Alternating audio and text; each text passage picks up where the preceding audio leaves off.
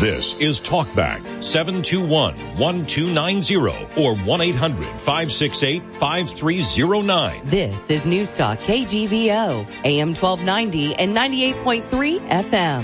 KGVO, Missoula's news and weather station. Hey, welcome everybody. It is the Thursday and final Talkback of this week. Welcome to Talkback this morning, brought to you by Phillips Janitorial. Well, they offer residential and commercial cleaning. Their powerful steam extraction method brings tired and dirty carpets right back to life. And no job is too big or too small. For a free estimate, call 260-6617. Also brought to you by Brooklyn Bagel and Bakery. Come on by for all your New York favorites. They've got New York cheesecake and lox and cannolis and, of course, lots and lots and lots of fresh bagels located out on North Reserve. The views and opinions expressed on Talkback are not those of the staff, management, or advertisers. Okay, here we are, and it is the Thursday edition of Talkback. Nick Christensen is in his assigned place right over there. I just know it. I see him. He's right there. Good morning. Hi, Nick. Hello, hello. All right, joining us here in the studio, the one and only Dr. Peter Kolb from MSU Extension and, of course, also the University of Montana. He's the hybrid, if you will. There you go. Go Cats. Good morning. Oh, that's all the time we have today, ladies and gentlemen. All right. Now, you brought, something smells really good in here. So what did you bring with you today? All right. Well, I mean, I figured even though... we used to be on Facebook Live and people will be able to see it. Well, we don't now. So we're going to have to be descriptive. The radio is the theater of the mind. Go ahead. Well, you have prepared everybody for some discussion about volcanoes, and we'll get to that. Yes, but yes. I've gotten a lot of questions about the Forestry Minutes where I talked about incorporating conifer needles into baked goods and cookies. And a lot of people have asked me, how do you do that? So my wonderful wife, Robin, who is the creative genius behind all of this, when I mentioned that you could use conifers for this, we did a taste test, and then she has very creatively created Christmas cookies that incorporate conifer needles into them. Cool. So I want to grab a tree. Okay, I'll grab a tree. All right, I got a tree. Grab a tree and take a bite. So we're going to do a taste test here. Oh my gosh, it's on live. So they have not had a chance to try these cookies. No. Just so you know, there's a little bit messy. So here, I got to keep it. Well, it's depends on the user. Some are pretty tidy and some are not. So give me your. So both Peter and Nick have taken a bite. And I'm crunching right now. So I want to get a first blind reaction to these conifer cookies, if you will. And some of you folks sugary. Some of you might remember Euell Gibbons. He was the naturalist who advertised for grape nuts, and he's always started his advertisement with, this is a pine tree and many parts are edible. So that, that was back in my youth. So that, right after the dinosaurs. Hey, I'm older than you, dude. Yeah. Incidentally, Euell happened to pass away from an ulcer, so which was a little bit of a running joke. But so what's your impression of these cookies? Actually, they're very tasty. You don't taste the tree until the aftertaste, I noticed, too.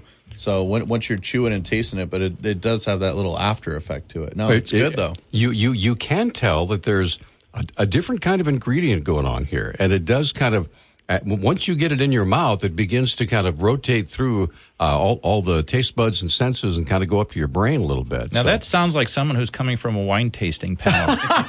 That's such a snobby. A slight essence of oak followed by pomegranate and then the chocolate. How about this? Tastes pretty dang good. How's that? All right.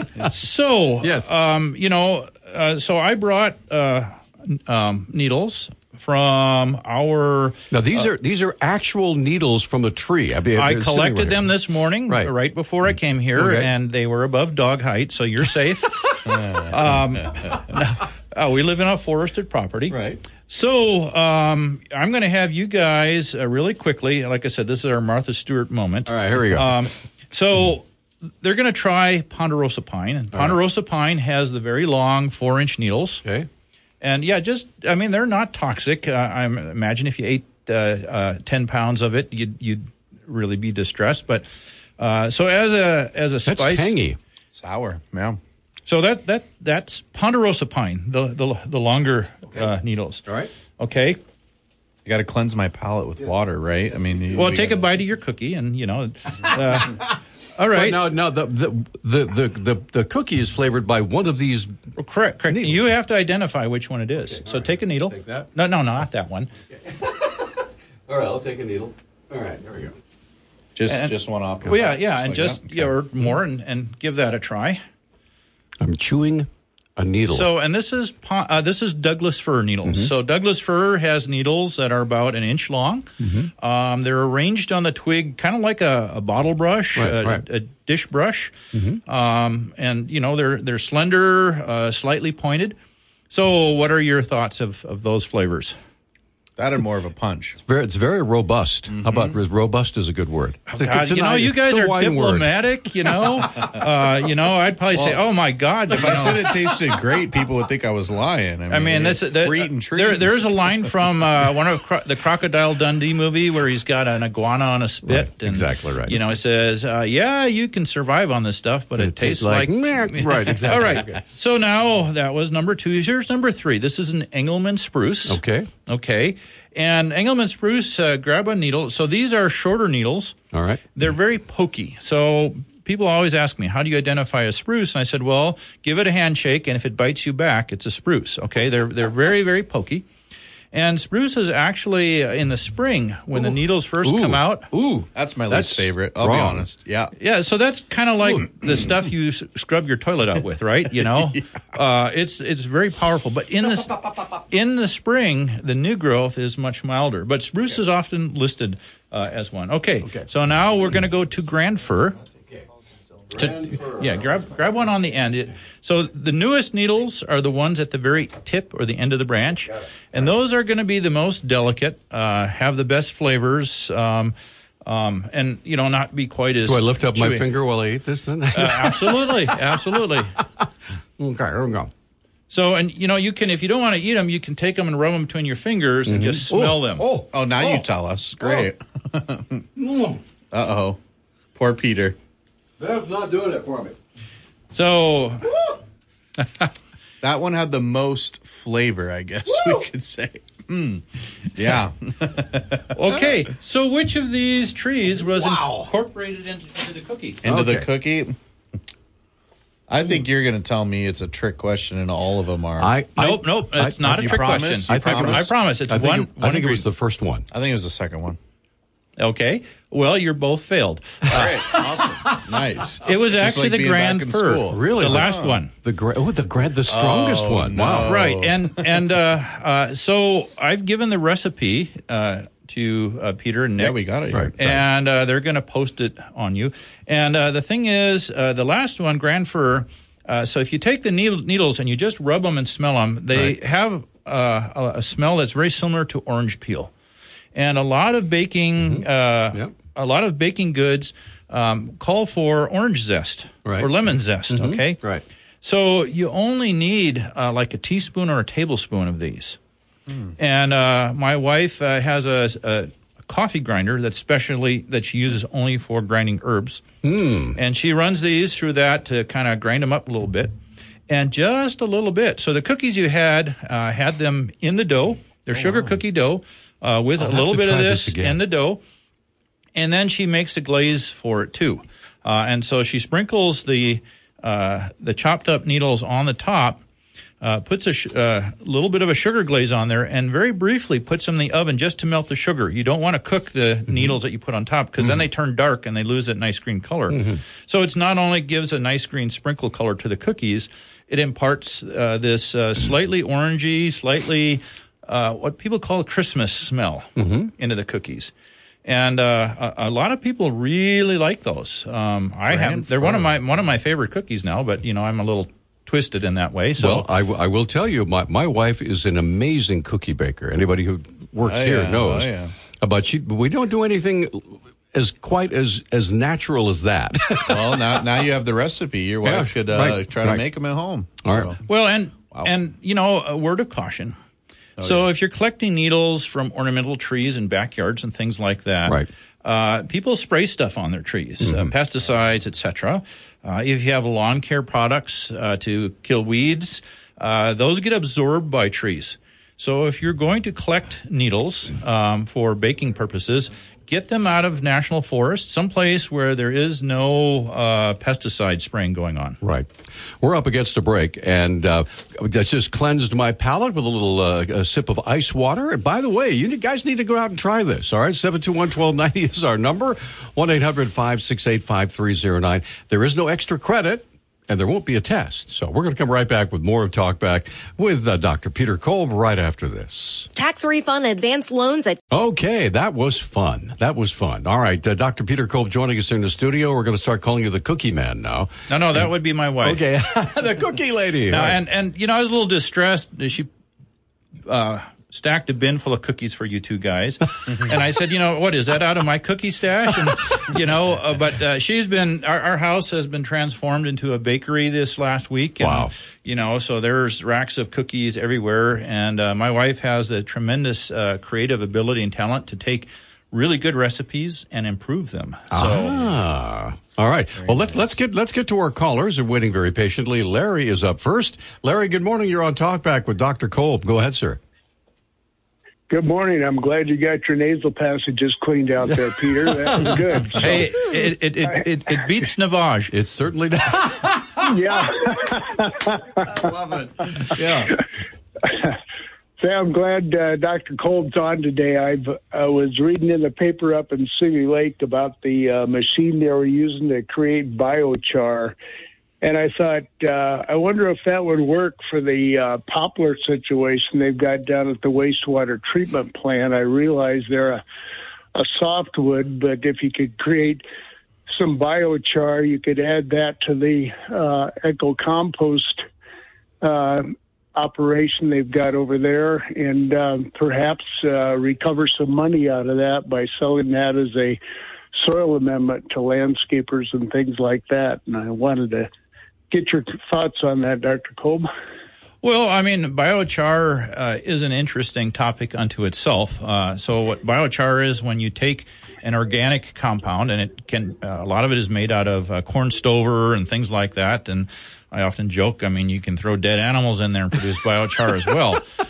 But it is where you take an organic material and you heat it to a high temperature without oxygen so that it changes its chemical composition. You basically break down the organics and you are left with a almost pure carbon lattice work chemically, and you drive off everything else.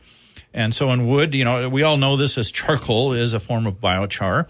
And depending on what temperature and how long you cook it, there are different properties to it.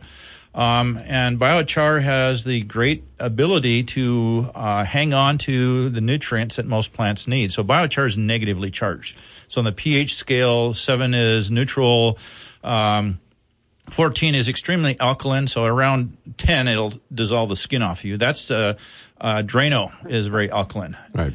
On the opposite side of the spectrum is acidic.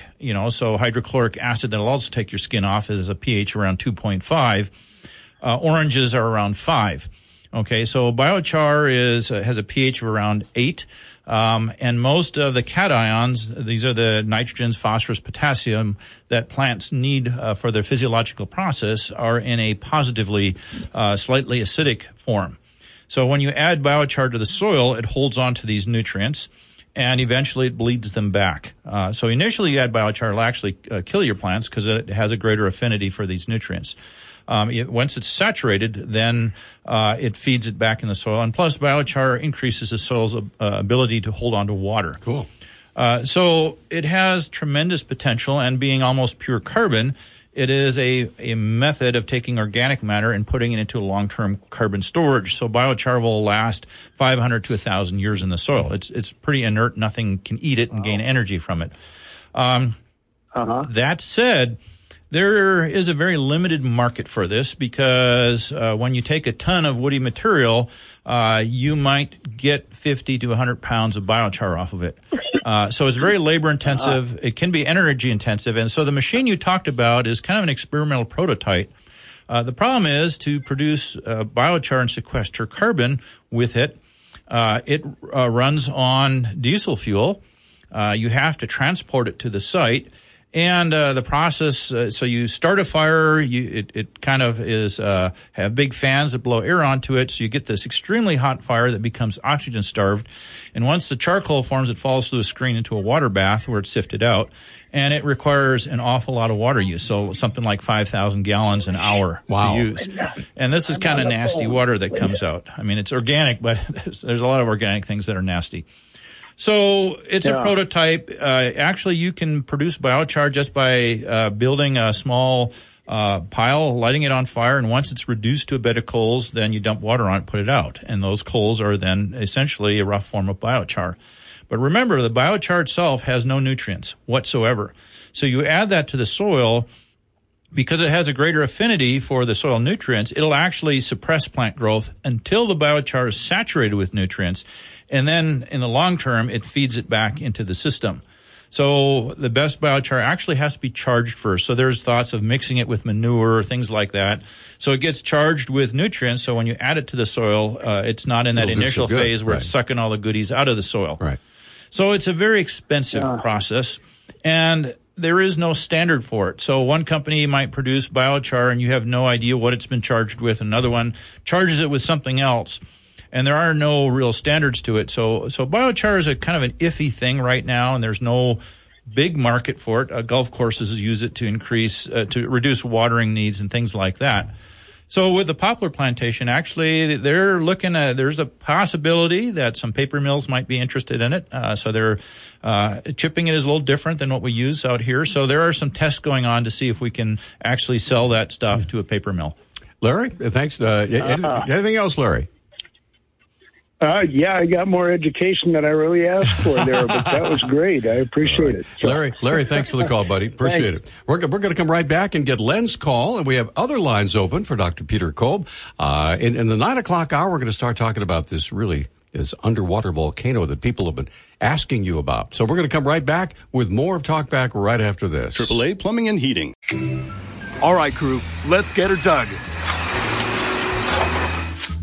Honey, you want to give me a hand? I'm planting that tree, remember? No matter how large or small your digging project may be, no matter how urban or rural, you must always call 811 before any digging project. 811 is our national one-call number, alerting your local utility companies to come out and mark any lines they have near your dig site. You must call 811 at least 2 to 3 business days before any digging project, so you can avoid hitting our essential buried utilities. This includes natural gas and petroleum pipelines, electric, communication cables, and water and sewer lines. So before you do this or this, make sure you do this. For digging projects big or small, make the call to 811. Brought to you by Common Ground Alliance. And we are back on Talkback. Pardon me, let's get right back to the phones and say good morning to Len. Len, good morning. You're on with Dr. Kolb. Hi. Sorry, I can't eat cookies, and as strange as I am, I can't have fruitcake anymore, so I have to go without all that. As far as the trees and stuff goes, the deer in our place love everything. We don't use any kind of poison ever on our place. We haven't for 37 years that we've lived here. And we've got an Oregon grape right now in one of the flower beds that is stripped right down almost to the roots. And the same way with some of the little pine trees that are growing. The deer love them right now. The other thing I wanted to say is they're on the news, they've been talking about the number of people killed on the highway. Damn it, slow down. We came out of Lolo yesterday, and before we even hit the 55-mile-an-hour speed limit coming south from there, people were driving 70 and 80 miles an hour. And in this kind of weather, and it's no wonder people are getting killed. And they don't want to... You hear them talk nationally. They had a show about the number of traffic deaths and everything on the roads, and not a mention of the speed limit. And you know, this speed limit here of 70 miles an hour, a lot of the people in the Bitterroot anymore are old people. We don't think that fast anymore. And we're trying to get out there with these speed demons and hope we get home alive. And I just say slow down for just keep yourself alive for the holiday. I will tell you this, Len. My wife and I went out to Victor to pick up a gift certificate, and it was getting dark and starting to snow, so I slowed down to about 55, right? And right. I had a line of people behind me that it just looked like we were about ready to play bumper cars, and they were so they went past me, finally got to the 4-lane, and they went past me, and all I got was nothing but dirty looks. You know. Yep. Well, you're lucky. Normally, you get the one finger salute. Well, it was getting dark, so maybe I missed that. Well, one finger salute means you know. I don't understand people anymore that way. They'd rather die than lose 2 minutes going where they're going. Yeah, just like the Autobahn. Anyhow, thanks. You guys have a good holiday. Huh? Thanks, Len. Well, you know that one finger salute means that you're number one. Oh, okay. And so just you got to take it that way. But as long as you're not number one with a bullet, yeah. Okay? And I can sympathize. I actually had to drive to Butte yesterday morning because the airline screwed up, and my daughter was flying home, and rather than getting to Missoula, we finally were able to get her to Butte. Otherwise, she would have been stranded in the airport for several days. And yesterday morning's drive to Butte was about as bad as I have ever experienced on Montana highways. It was glare ice with soft snow on top. And I hear you about speeds and all of that. You know, most people are pretty good drivers. But I'll relay the story. Years ago, I was plowing my driveway, and a vehicle came down the little hill that ends right at our driveway. And I saw him coming, and I thought, oh, he's going way too fast. So I scooched my tractor out of the way as fast as I could, and sure enough, he ended up crashing into a big snow berm I had just made and buried himself in there and got stuck. And so I kind of got out because I figured I'd help pull him out. And he got out of his vehicle, and I said, well, you're going a little fast, don't you think? And he goes, oh, I wasn't going too fast. I just couldn't stop. And, yeah, I mean, it's a true story. And so this is the thing people forget. Yeah. You know, you can shift into four-wheel drive or all-wheel drive vehicles these days, and you can get going, and you can go plenty fast. But when there's a situation where you need to slow down or avoid something, all of a sudden, hey, why am I not being able to stop? One of my favorite highway patrol guys years ago when I first started doing reporting, he said there's an old phrase that we have at the Montana Highway Patrol: four-wheel drive does not mean four-wheel stop. Right. Well, I mean, here's a recommendation. I mean, one thing I did with all my daughters is the first time they got into winter driving, I took them in their vehicle. We found a big icy parking lot, and I had them do donuts and go fast and try and stop, so they learned how their vehicle handles on ice and snow. Good for you. I think Missoula Public Safety ought to have a snow driving practice area where people can log in a time and go out there and learn how their vehicle behaves, because learning how your vehicle behaves on the ice, that's not something you want to do in traffic. No. Yeah. Yes. Not the time to learn. It's time to, Anyway, we're going to take a quick break here. We'll come back after the top of the hour, and then we are going to shift topics and talk about this underwater volcano that when you first started introducing this topic, we had a lot of calls and a lot of interest in it. So we're definitely going to find out more about that as we continue in the next hour on Talkback. This is Talkback, 721-1290 or 1-800-568-5309. This is News Talk KGVO, AM 1290 and 98.3 FM. KGVO, Missoula's news and weather station. Hey, welcome back, everybody. It's hour number 2. The Thursday edition of Talkback is underway, and it's brought to you by Brooklyn Bagel and Bakery with authentic New York bagels actually flown in from New York. Lots of pastries, too, from Little Italy can be found on Brooklyn Bagel and Bakery located on North Reserve. Also brought to you by Phillips Janitorial. Got some cleaning to do for the holidays for your business or your home. No job is too big or small for Phillips Janitorial, so book them right now. Get in while you can, the 260-6617. The views and opinions expressed on Talkback are not those of the staff, management, or advertisers. Okay, we're back on Talkback. Joining us here in the studio once again, we had our fun cookie half hour, which was great with Dr. Peter Kolb, and we appreciate. Thank you, your lovely wife, for helping out there. Oh, yeah, they'll go down in history as, they'll be now known as Montana cookies. I like it. I like it. Nick Christensen over there waiting to take your phone calls this morning, and we are shifting gears to talk about something pretty serious here, and that is an underwater volcano that really has contributed to what's going on with our climate. So, real quick, can we do Kitty's app question? Oh, yes, go ahead. Because she called about a half hour ago. So real quick, before we get into that, Kitty said, if you were king for the day and with the governor's new forest plan, which area of forest would be your first and second priorities and why? Oh, good God.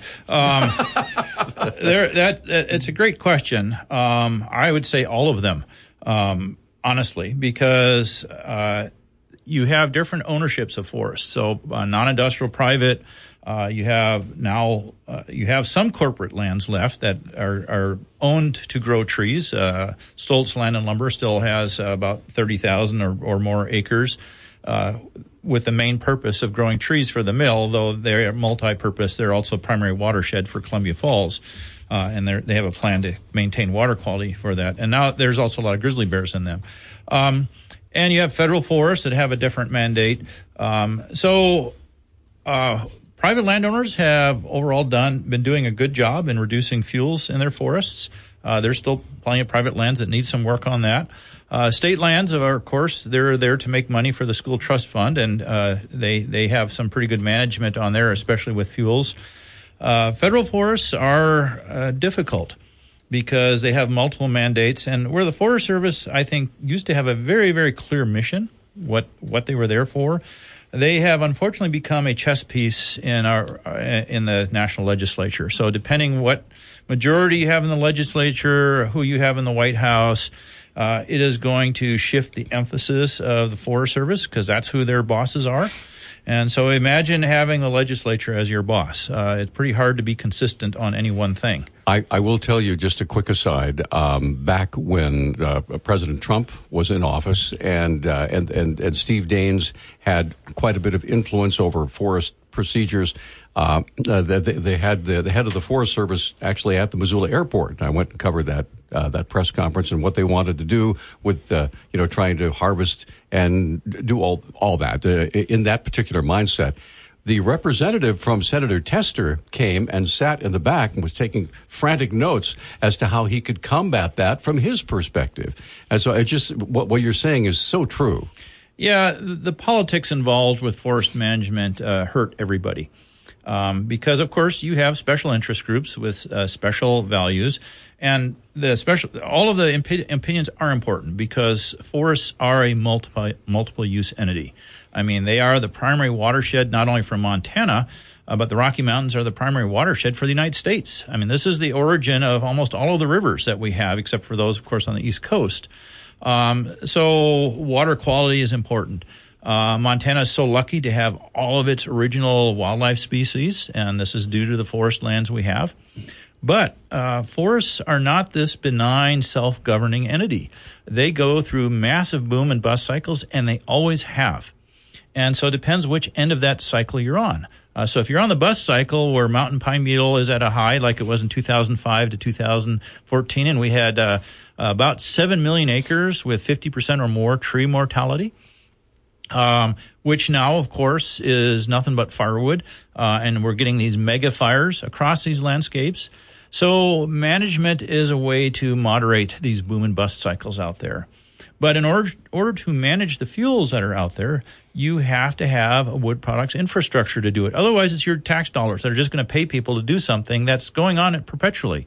I mean, you thin and reduce fuels in 5 to 10 years, they're back again. And so, do you want this to be the big toilet hole where all of your tax dollars go into? Or do you want to have a self-sustaining wood products industry that does the work we want to and makes money and employs people in the process and provides us with essential sources? I mean, think of all the paper you use. Think of all the wood that is used in wood construction, and that wood is sequestering carbon, therefore combating climate change. Think of all the cookies you can make. So keeping a sustainable wood products infrastructure in place is key to managing these forests for all of the multiple values we want. All right, so let's jump in now and talk about this volcano. Where was it? When was it? What happened? Okay, well, volcanoes is a very complicated topic when it comes to the question of climate change and atmosphere and all of that. So the Tonga volcano occurred early last year, almost a year ago. And it surprised a lot of people because it was an underwater volcano. So all that heat from that blast, normal volcanoes throw a lot of ash and pumice and other stuff into the air. This actually had to go through a quarter mile of water first. So it boiled a lot of water, and the Tonga volcano actually had a plume that blew materials 36 miles high in the atmosphere. Okay, so it was a pretty good one.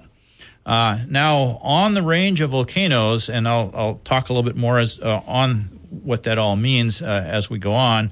It wasn't huge. I mean, so we had really huge megavolcanoes. Yellowstone was one of them in history. Krakatoa in the late 1800s was one that created winter across the world for that summer when it blew. So Tonga was small in that perspective, but Tonga was unique because it went through water. It increased the water content of the stratosphere by 5%. Which is enormous. I mean, it's just huge. When we think of human-caused climate change, we're talking about changes of 0.2% to our atmosphere. But, the atmosphere is not a simple bubble of gas over the Earth. There's actually 5 layers. Okay. Tell you what. So we'll get into that after your break. We got to take a quick break. Come right back with. I hope you're taking notes. They're not going to be a test, but this is something you really need to know about. So hope you're at a place where you can pay attention for the next 50 minutes, as long as Dr. Kolb is here. 721-1290 is our number. If you have a question or a comment, we'll be right back. For over 100 years, Missoula's office. Okay, we are back on Talkback. 721-1290 is our number, right in the middle of a conversation. Actually, if you will, a kind of a college-level lecture here about what's going on with the Tonga volcano. Go ahead, Doctor. Well, we're really discussing the effects of volcanoes on our atmosphere and their impact on climate change and all of those things. And prior to the human-caused climate change discussion and science, it was very well known that volcanoes had the singularly largest impact on our climate. And it's actually typically the opposite, at least the immediate effects, because most of these volcanoes will blow a lot of ash and sulfur dioxide up into the troposphere and sometimes into the stratosphere, and that actually blocks and reflects sunlight. So we get volcanic winters, and there's a lot of research that have gone back, and they have correlated changes to civilization and recorded climate records to these volcanic outbreaks. And of course, back then they attributed to acts of God and everything else. But there's a really strong correlation, for example, with Chinese dynasties and when they collapsed. And there were like 68 collapses of Chinese dynasties, and 62 of those were directly correlated with major volcanic explosions on the Earth that caused summer to be like winter conditions and massive crop failures. And of course, when people are starving, there's huge political unrest, and they tend to overthrow their government at the time. So when we go back through history and we think of the Dark Ages and the Crusades and all of these things, a lot of them were connected actually with volcanic blasts that darken the sky. And, of course, people attributed that as a sign of God, right? That they were unhappy and, the world was coming to an end, which is also speculatively why the Aztecs and the Mayas worshiped the sun, because their collapses also coincided right after a volcanic explosion where you didn't have a summer. And you had nothing but crop failures, and everybody was starving, and it means the gods were mad at you. And so it's time for some human sacrifices here. Right. So the Earth has had these major climatic events due to volcanoes in the past, but it was usually cooling effects that occurred. And so the Tonga volcano is a little bit of an eye-opener because almost when you go through history, and there's all sorts of data out on this and studies that have been done onto this. I have a graph here that of climate, and there's usually a major climatic drop after every major volcanic outbreak because of this increase of ash and sulfur dioxide into the atmosphere. That blocks the sun. That blocks the sun, and often the effects are 5 years long. And not only that, all that ash, it changed how solar eclipses are viewed and lunar eclipses. So, in historical record, the monks and others wrote this stuff down, that there were lunar eclipses where the moon disappeared. And of course, their interpretation was that the devil was, doing this. And so, society wasn't pious enough, and, on and on you go. But, now we have a greater understanding of what's going on there. But volcanoes are incredibly complicated because you have the immediate effect of the sulfur dioxide and the ash. But then there are all of these other effects going on. And water vapor is probably one of the least studied and understood things in the atmosphere because it's so variable and so volatile. And water vapor is the biggest greenhouse gas we have in our atmosphere. Okay. And just think of this. When we have cloud cover, you don't have the temperature extremes. When we have a clear sky, that's when we get 20 below zero, because that is the biggest thermal layer that's out there. And so when we talk about the atmosphere, I mentioned earlier, there's 5 layers of the atmosphere. And of course, the one that we live in is the troposphere that at the equator goes 20 kilometers high. But as you go further north, it's much shallower. It's only about 8 kilometers high. And to put that into perspective, our airliners fly in the upper ends of the troposphere. Mount Everest is 8.8 kilometers high. And anybody who's ever studied or read anything about Mount Everest knows that the last half mile is known as the death zone. The atmosphere is too thin to sustain life. There's a handful of climbers that did it without oxygen, but they suffered serious consequences. Reinhold Messner, the famous mountaineer, lost all his toes and some of his fingers, and just by luck got down. And Montana's own Melissa Arno has climbed Everest, the only woman that is the second woman to ever climb Everest 5 times, and she's done it without oxygen as well. But you need help. So you don't have enough oxygen to sustain life at 8 kilometers. The troposphere is 20 kilometers high, and above that is the stratosphere. Okay? And so supersonic jets fly in the stratosphere. And as it's important, as you go higher, the density of the atmosphere exponentially decreases. Okay? So so you can go faster.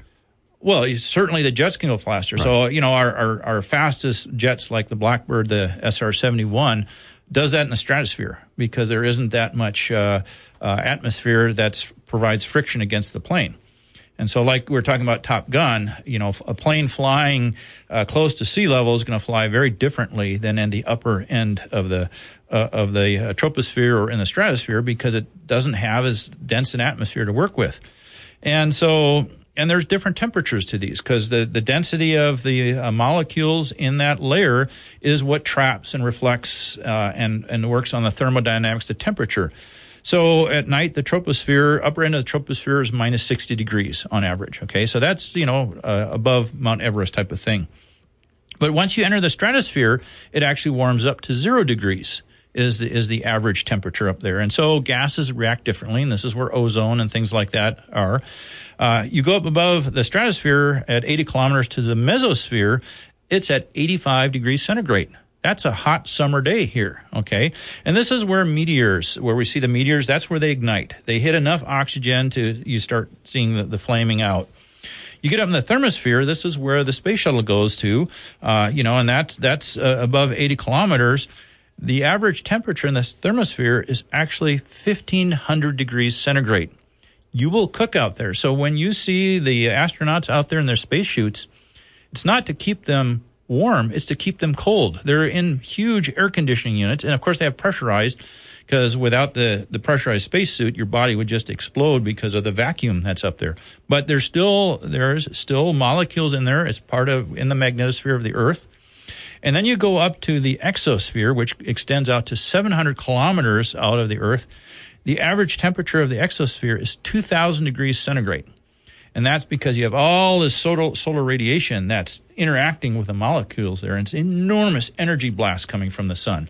So our atmosphere and our magnetosphere, okay, so that's the gravity and the magnetic effect of the center of the Earth, deflects a lot of the solar radiation. Okay, if we wouldn't have that, that's why Venus is cooking hot, because it doesn't have an atmosphere or a magnetosphere that's deflecting all this stuff. So when we talk about the effects circling back to volcanoes that are blowing all this stuff in the atmosphere, we have measured and we have historical records of the immediate effects of this injection of sulfur dioxide into the upper atmosphere and pumice and ash and all that stuff. But there are all these secondary effects.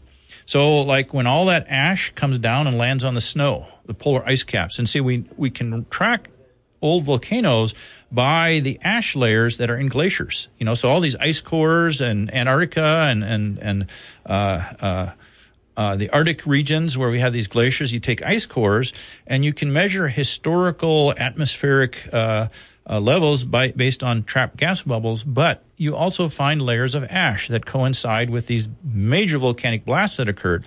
But when ash covers the snow, it changes the reflectivity of the Earth. So rather than the solar radiation hitting the snow and reflecting back off to the Earth, and that's why in the winter we're cooler, because a lot of the solar radiation is reflected back. When you have a dark surface, all of a sudden it stays, it's absorbed. So the next effect of volcanoes is actually a warming because of all of this increased radiation that's being absorbed by these ash-covered snow layers. And that affects rainfall events. And that changes the water vapor content in the troposphere, which then has a greenhouse effect. So, figuring out what the total effect of volcanoes are is extremely difficult to do. Now, that said, we've got to take a break. We'll continue this on. We do have a break, and we also have a caller. But Emmett's enjoying this on the phone. So we're going to come right back with more Talkback. Dr. Peter Kolb, this is fascinating information. I hope you're paying close attention. We'll be right back. Hi, I'm Bob Burton. When you're high, you feel different. You think different, you talk different, you draw different, you listen to music different, but you probably knew that. Problem is, you also drive different, and not in a good way. That's why driving high is illegal everywhere. So if you're high, just don't drive. Make a plan to get a sober ride. Because if you feel different, you drive different. Brought to you by NHTSA and the Ad Council.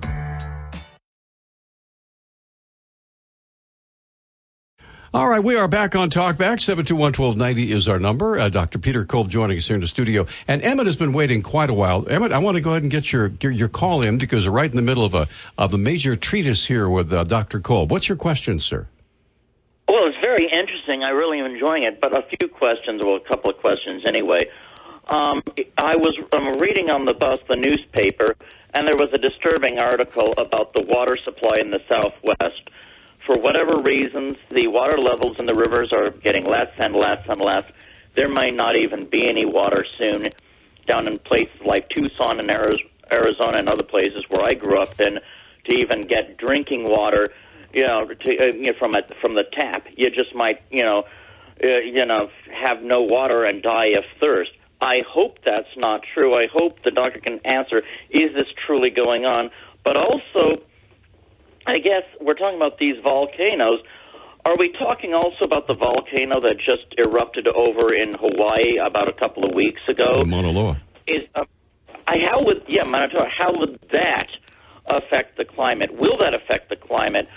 And those two questions. But also, I do have a comment. I'm a Roman Catholic, and I know that volcanoes are causing these things, but I do believe it's still God's punishment if we have massive crop failures and that kind of thing, because I do believe that God uses, the bad weather and things like volcanoes to give us chastisements or bad tornadoes or whatever. So I believe both in science and divine retribution. So if the doc can answer those couple of questions. All right. Thanks for the call. So, yeah. Well, climate cycles.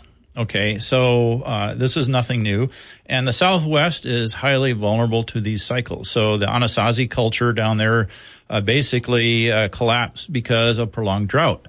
If you've ever been to Mesa Verde and those types of places.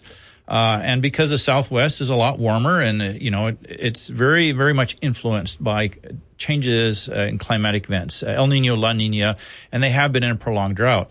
Now you add to that these mega cities like Phoenix that are getting most of their water from aquifers that have taken millions of years, at least thousands of years, to fill. And it's well known that they're drawing water at an unsustainable rate, and the level of those aquifers is dropping.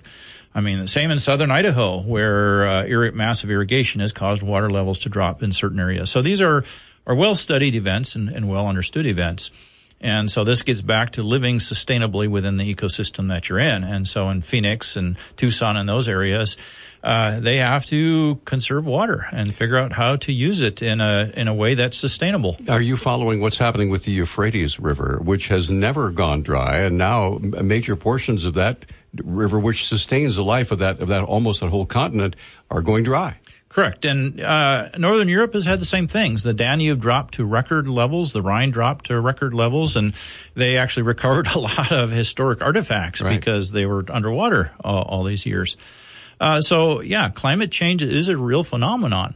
Again, and the discussion is what's driving it. And the vast consensus is that human greenhouse gases are what's driving it. And, there is very good evidence for that. So getting back to volcanoes, perusing the scientific literature, almost all of the climate specialists consider volcanic activity as a steady state thing. Okay. And when you look at the outputs of CO2, a major greenhouse gas from volcanoes, it can be significant by an event. But compared to human emissions of CO2, which is measurable based on the fossil fuel use that we use, because we know how much, we have good records of how much we produce and how much we burn every year, volcanoes put out less than 2% of the annual CO2. There's, like I said, there's all sorts of interesting studies on this, and one of them shows an increase in volcanic activity over the last 200 years, actually somewhat at the same scale as the graphs you see of global warming. But when they look at that, are the volcanoes actually putting out more, or are we more capable of observing these? Because when they looked at World War I, World War II, volcanic outputs vastly decreased, and what that is an artifact is because we were preoccupied, we actually weren't measuring them. And as we become more of a globally aware human population with communications, we can monitor volcanoes where historically, when a big one like Krakatoa blew up, it wasn't on record. When one in Antarctica blew up, nobody saw it. So, this increase in volcanic activity has been basically defined as we're more aware. That's why we're seeing more of this. Now, I don't buy into simple explanations about things. Volcanoes are probably operate on cycles as well. And we have some centuries, decades, etc., where we have more volcanic activity than others. And so I don't discount volcanoes in having a profound impact on our climatic events.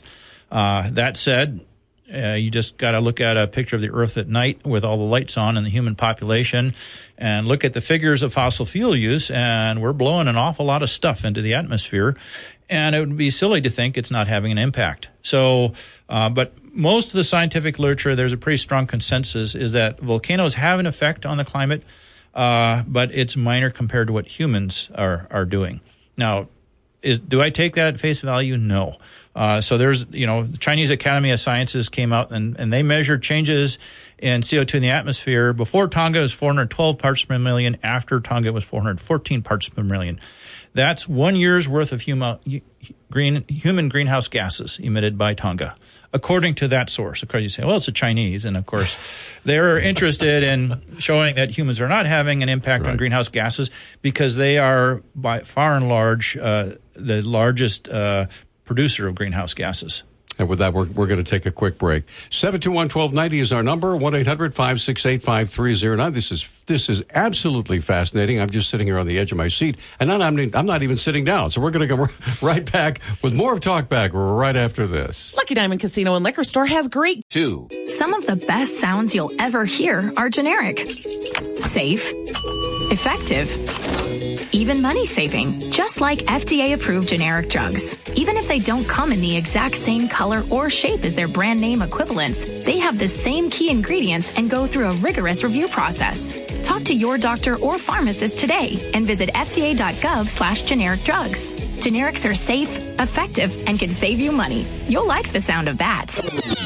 How was your drive to school? Let me tell you, I had to get my iced coffee first. I just can't seem to put it down. My favorite rapper just announced a tour. My phone was buzzing like crazy. I'm so excited. I had to text all my friends right then to talk about it. Then someone started calling me and... Let's try that again. I turned my phone off right away. I never drive distracted. Visit StopTextStopWrecks.org. A message brought to you by the National Highway Traffic Safety Administration, Project Yellow Light, and the Ad Council. Okay, we're back on Talk Back. 721-1290 is our number. Dr. Peter Kolb joining us here in the studio. Treat us, if you will, in the 1 hour that we have to talk about this. It's never enough time, but we like to get our callers on as soon as they call, and I believe this is Dave. Dave, good morning. Go ahead. Yeah, good morning. I was around for Mount St. Helen, and the week it was really erupting bad. It was really hot that spring, but after that whole summer was it never really got warm. It was like a chilly spring. But interesting thing, the flowers came out from and they had a huge amounts of honey was collected that summer, and I'm wondering if it was the fertilizer, but of the Mount St. Helen, and about water. We were pumping a lot of water from the ground that hasn't been above ground for a long time. Could irrigating, pushing that water into the atmosphere, have some impact? All right, thanks, Dave. Thanks for the call. Well, in my opinion, agriculture has a huge impact because not only are we changing the albedo, again, that solar reflectivity of the Earth. So if you have a field that's cured out grasses, that's kind of yellow in color, it's very reflective of solar radiation. If you have a plowed field, it's a black body, so it absorbs almost all the solar radiation. Irrigation, the number of center pivots that we've put in the United States, because we need to produce food. We're one of the world's biggest food producers, and we're still not producing enough. And the impacts of Ukraine, we've already talked about that on the radio a little bit as well. But irrigating and throwing all that water vapor in the air also has a huge effect, and locally. So the Bitterroot Valley and the Missoula Valley, if you get up early in the morning, you climb a mountain outside the valleys, and I have lots of time, and I have pictures of it, the whole valley is filled with fog. And that is mostly from all the irrigating that we do. And so when that fog layer traps heat, and it stays warmer in the valley bottoms because of that. It makes plants more susceptible to fungal diseases. So we have a major fungal disease outbreak on ponderosa pines in the Bitterroot Valley and the Missoula Valley. And that's because historically the average humidity in the summer here in these valleys was maybe 15%, and now it's closer to 50 to 60%. And that's fungal spores survive in that, whereas in the 15% they don't. They go 4 feet and they die because it's too dry for them. So, there are lots of ways that we're impacting climate, and volcanoes play their role in that. And again, usually right after volcanoes, it's a cooling effect. Now again, Tonga, not so much because it was an underwater volcano.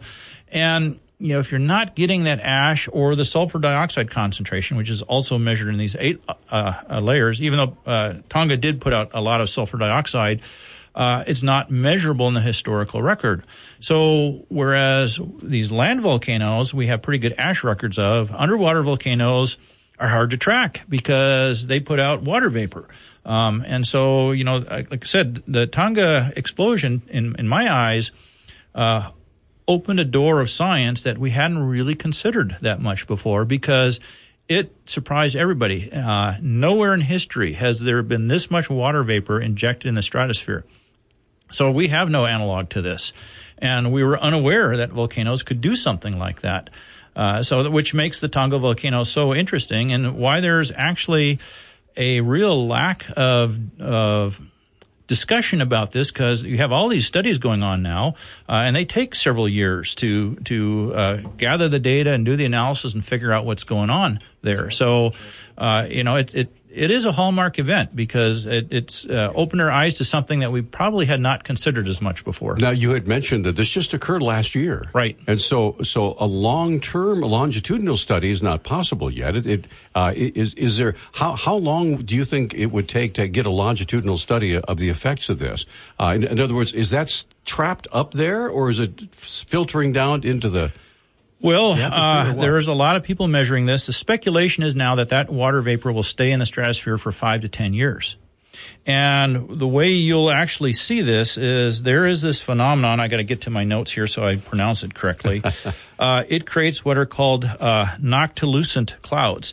These are water vapor clouds that are 50 miles high up in the atmosphere. They're extremely rare. They're very cold, dry clouds. They don't give us rain or anything like that.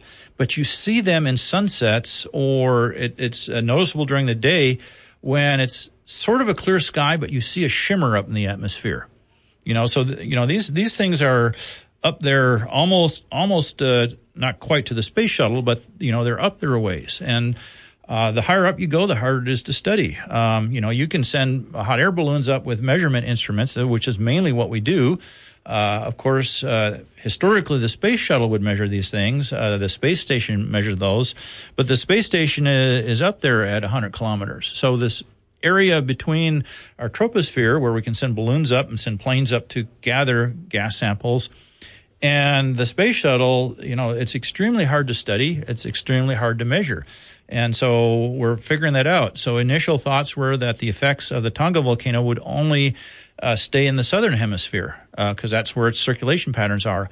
But, we have all these different circulation processes. And, again, the long-term effects is something that we don't know that much about. We're going to come right back. We have Jeff, who wants to be on the phone with you. We're going to come right back. Several lines open. And also, Dr. Peter Kolb joining us here in the studio. We'll be back right after this. Authentic New York.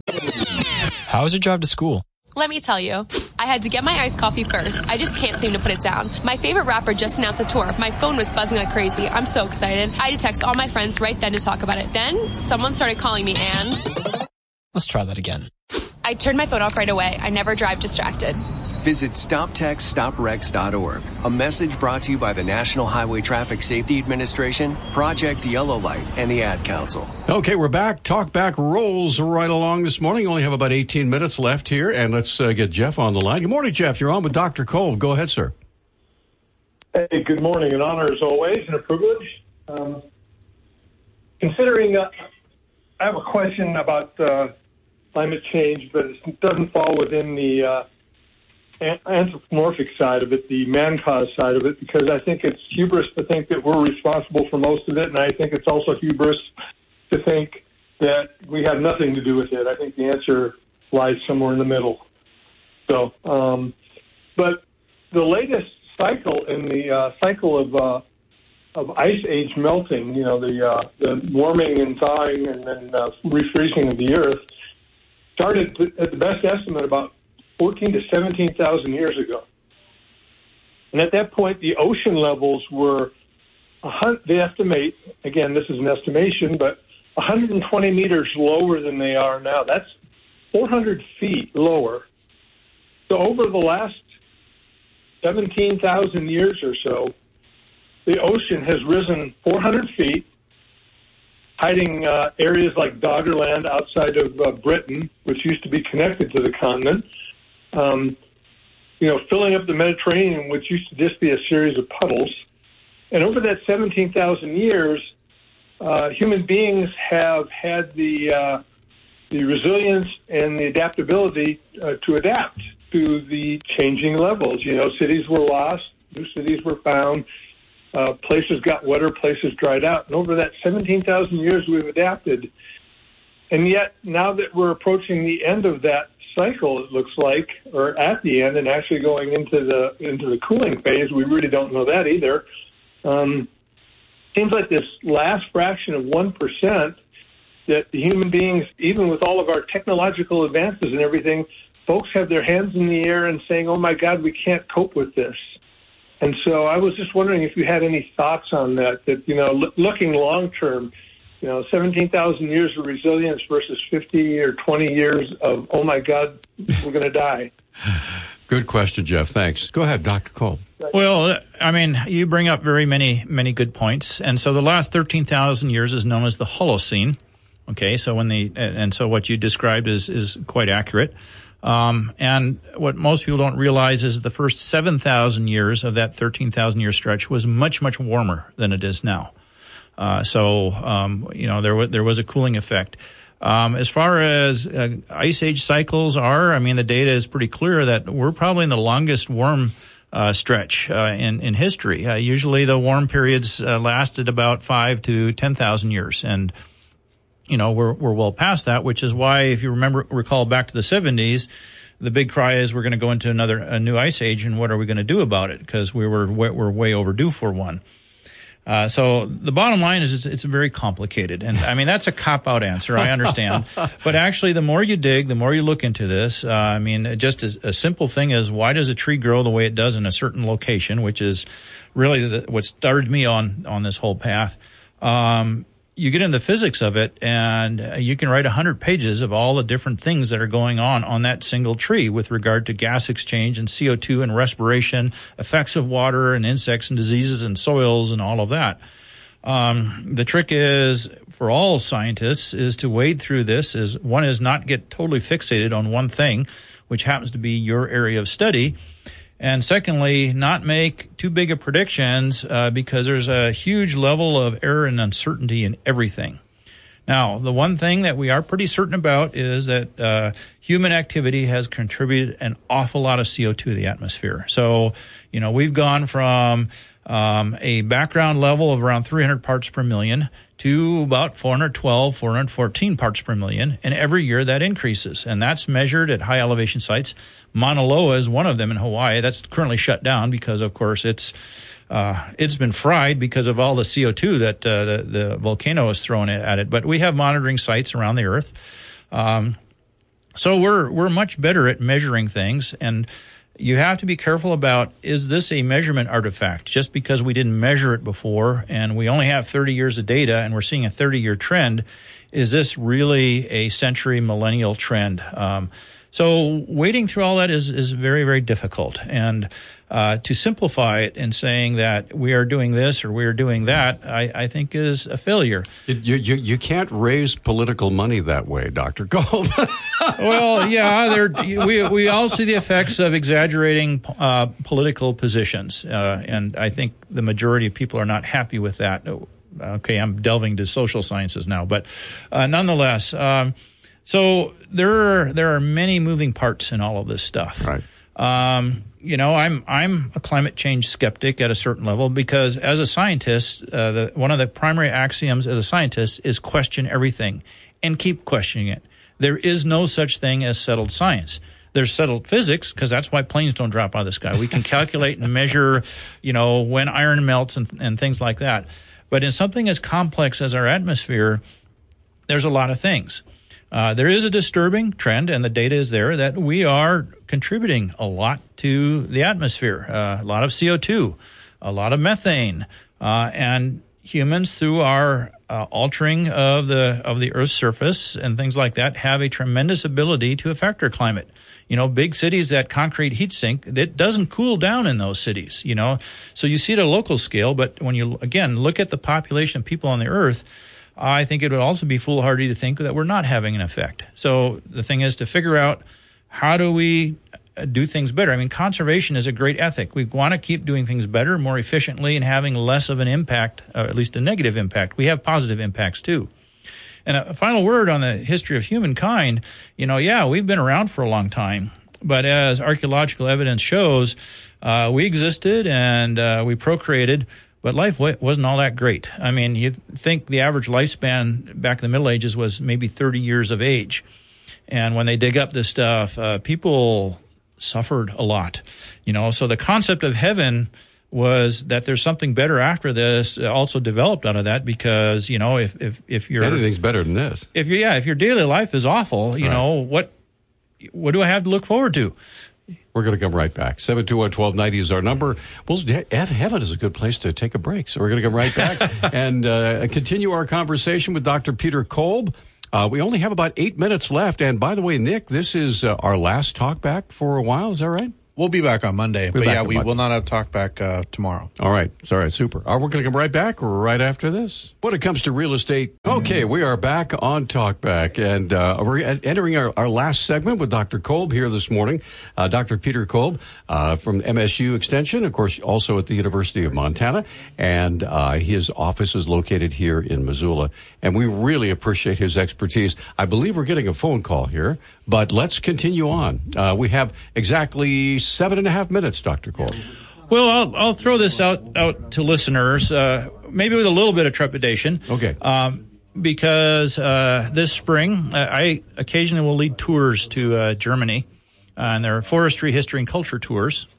So this spring, from May 21st until June 3rd, I'm leading a 2-week study tour to Munich, Germany, and we're going to go to Austria and then head north into the German state of Thuringia, which is where Martin Luther translated the Bible from Greek into German.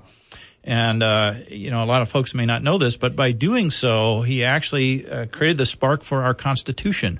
Because our Constitution is all about individual rights and that we are answerable to God and no one else. And by making Christianity and the Bible available to the common person, and Luther's thesis, his main thing was that a person's relationship with God is an individual thing, not through the king or queen, which is the way it was before and was a control thing, that the king or queens were born closer to God, and that's why they had that elevated position. So he upset the apple cart with that and actually formed the foundation of the idea that you're an independent thinking human being. So we're going to visit the castle where he did that translation, and that's in Thuringia, which was... you got to get to Munich on your own. That's on your own dime. The 2-week tour will run around $4,000 to $5,000. That's at cost. I'm booking hotels. I have room for maybe 4 more people on this trip. I can only take about 18. Otherwise, it's too many. I can't book it. So I currently have plenty of people to do it, and I open this first to forest landowners and forestry professionals who have been through programs. But if you're serious and you want to go on this trip, contact me, and I'll walk you through the details. And it's first come, first serve. So like I said, I got room for maybe 4 more people on this. So if there's somebody who's really interested in doing this and going on this, I do all the translating. And so contact me and let me know. All right. Well, we have about 5 minutes left, so I believe people are calling in now. So how do we contact you? Give us phone number, email. How do we do email? It? Okay. Right. So don't try and leave me phone messages because okay. I honestly don't do those because I'd spend the whole day on the phone. Okay. So peter.kolb, Kolb, at umontana.edu. So letter U, Montana, one word, .edu. Or just Google me. I mean, you'll find me on the internet. Right. But let me know if you're seriously interested in this. Now, what are the dates again and how much? Okay, so the tour will start on Sunday is flying time, so May 21st, and we'll end it on Saturday, June 3rd. And I charter a bus, and we go from Munich down to Salzburg, Austria for several days. Then we head north and we visit medieval cities, Napoleonic fortresses, medieval castles.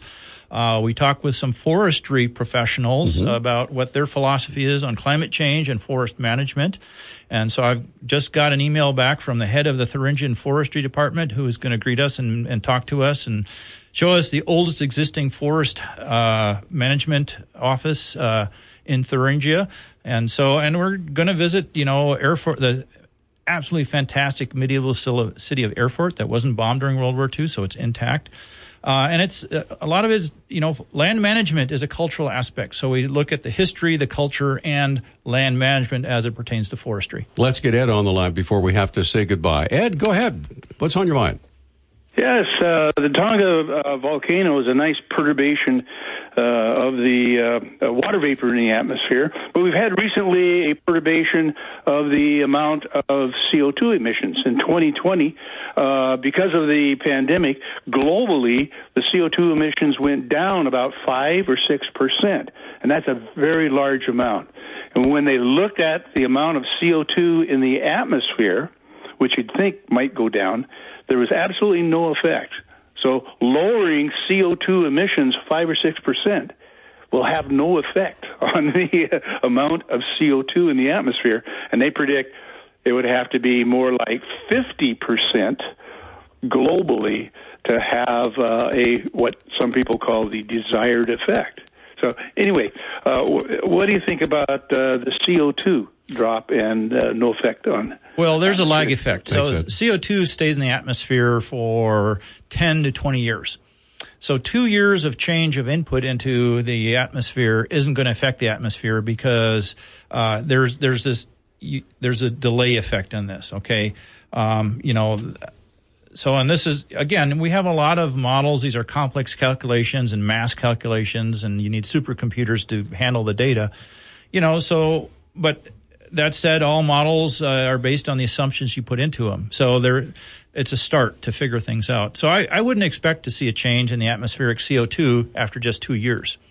But just like after 9/11 in 2000, where all the planes were grounded for a week, we saw a general warming of 1 to 2 degrees of global atmosphere because we didn't have all the jet trails up there reflecting sunlight back in the atmosphere.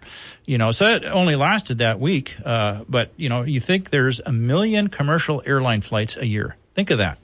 It's almost unfathomable.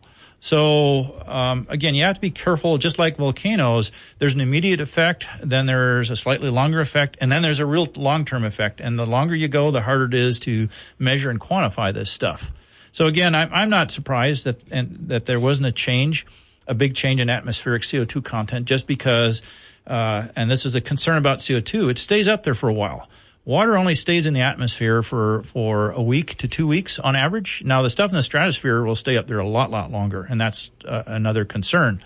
But CO2 has a longer-term effect too. So you'd really have to have about 5 or more years of changes in CO2 emissions before you see an atmospheric change. Dr. Kolb, it is always a delight to have you. Thank you. And thank you for the cookies, too. Oh, you're welcome. Again, those are from my wife. And the yummy needles. Almost forgot about those. I should have taken pictures of your faces, but... Yeah. I kept my cool. Peter, on the other hand. Okay. I can't control myself like you can. That's okay. Dr. Kolb, always a pleasure, and have a wonderful Christmas and a Happy New Year. And the cookie recipes are on your webpage, is that correct? They will be, this afternoon. Yep. All right, what's coming up on Monday?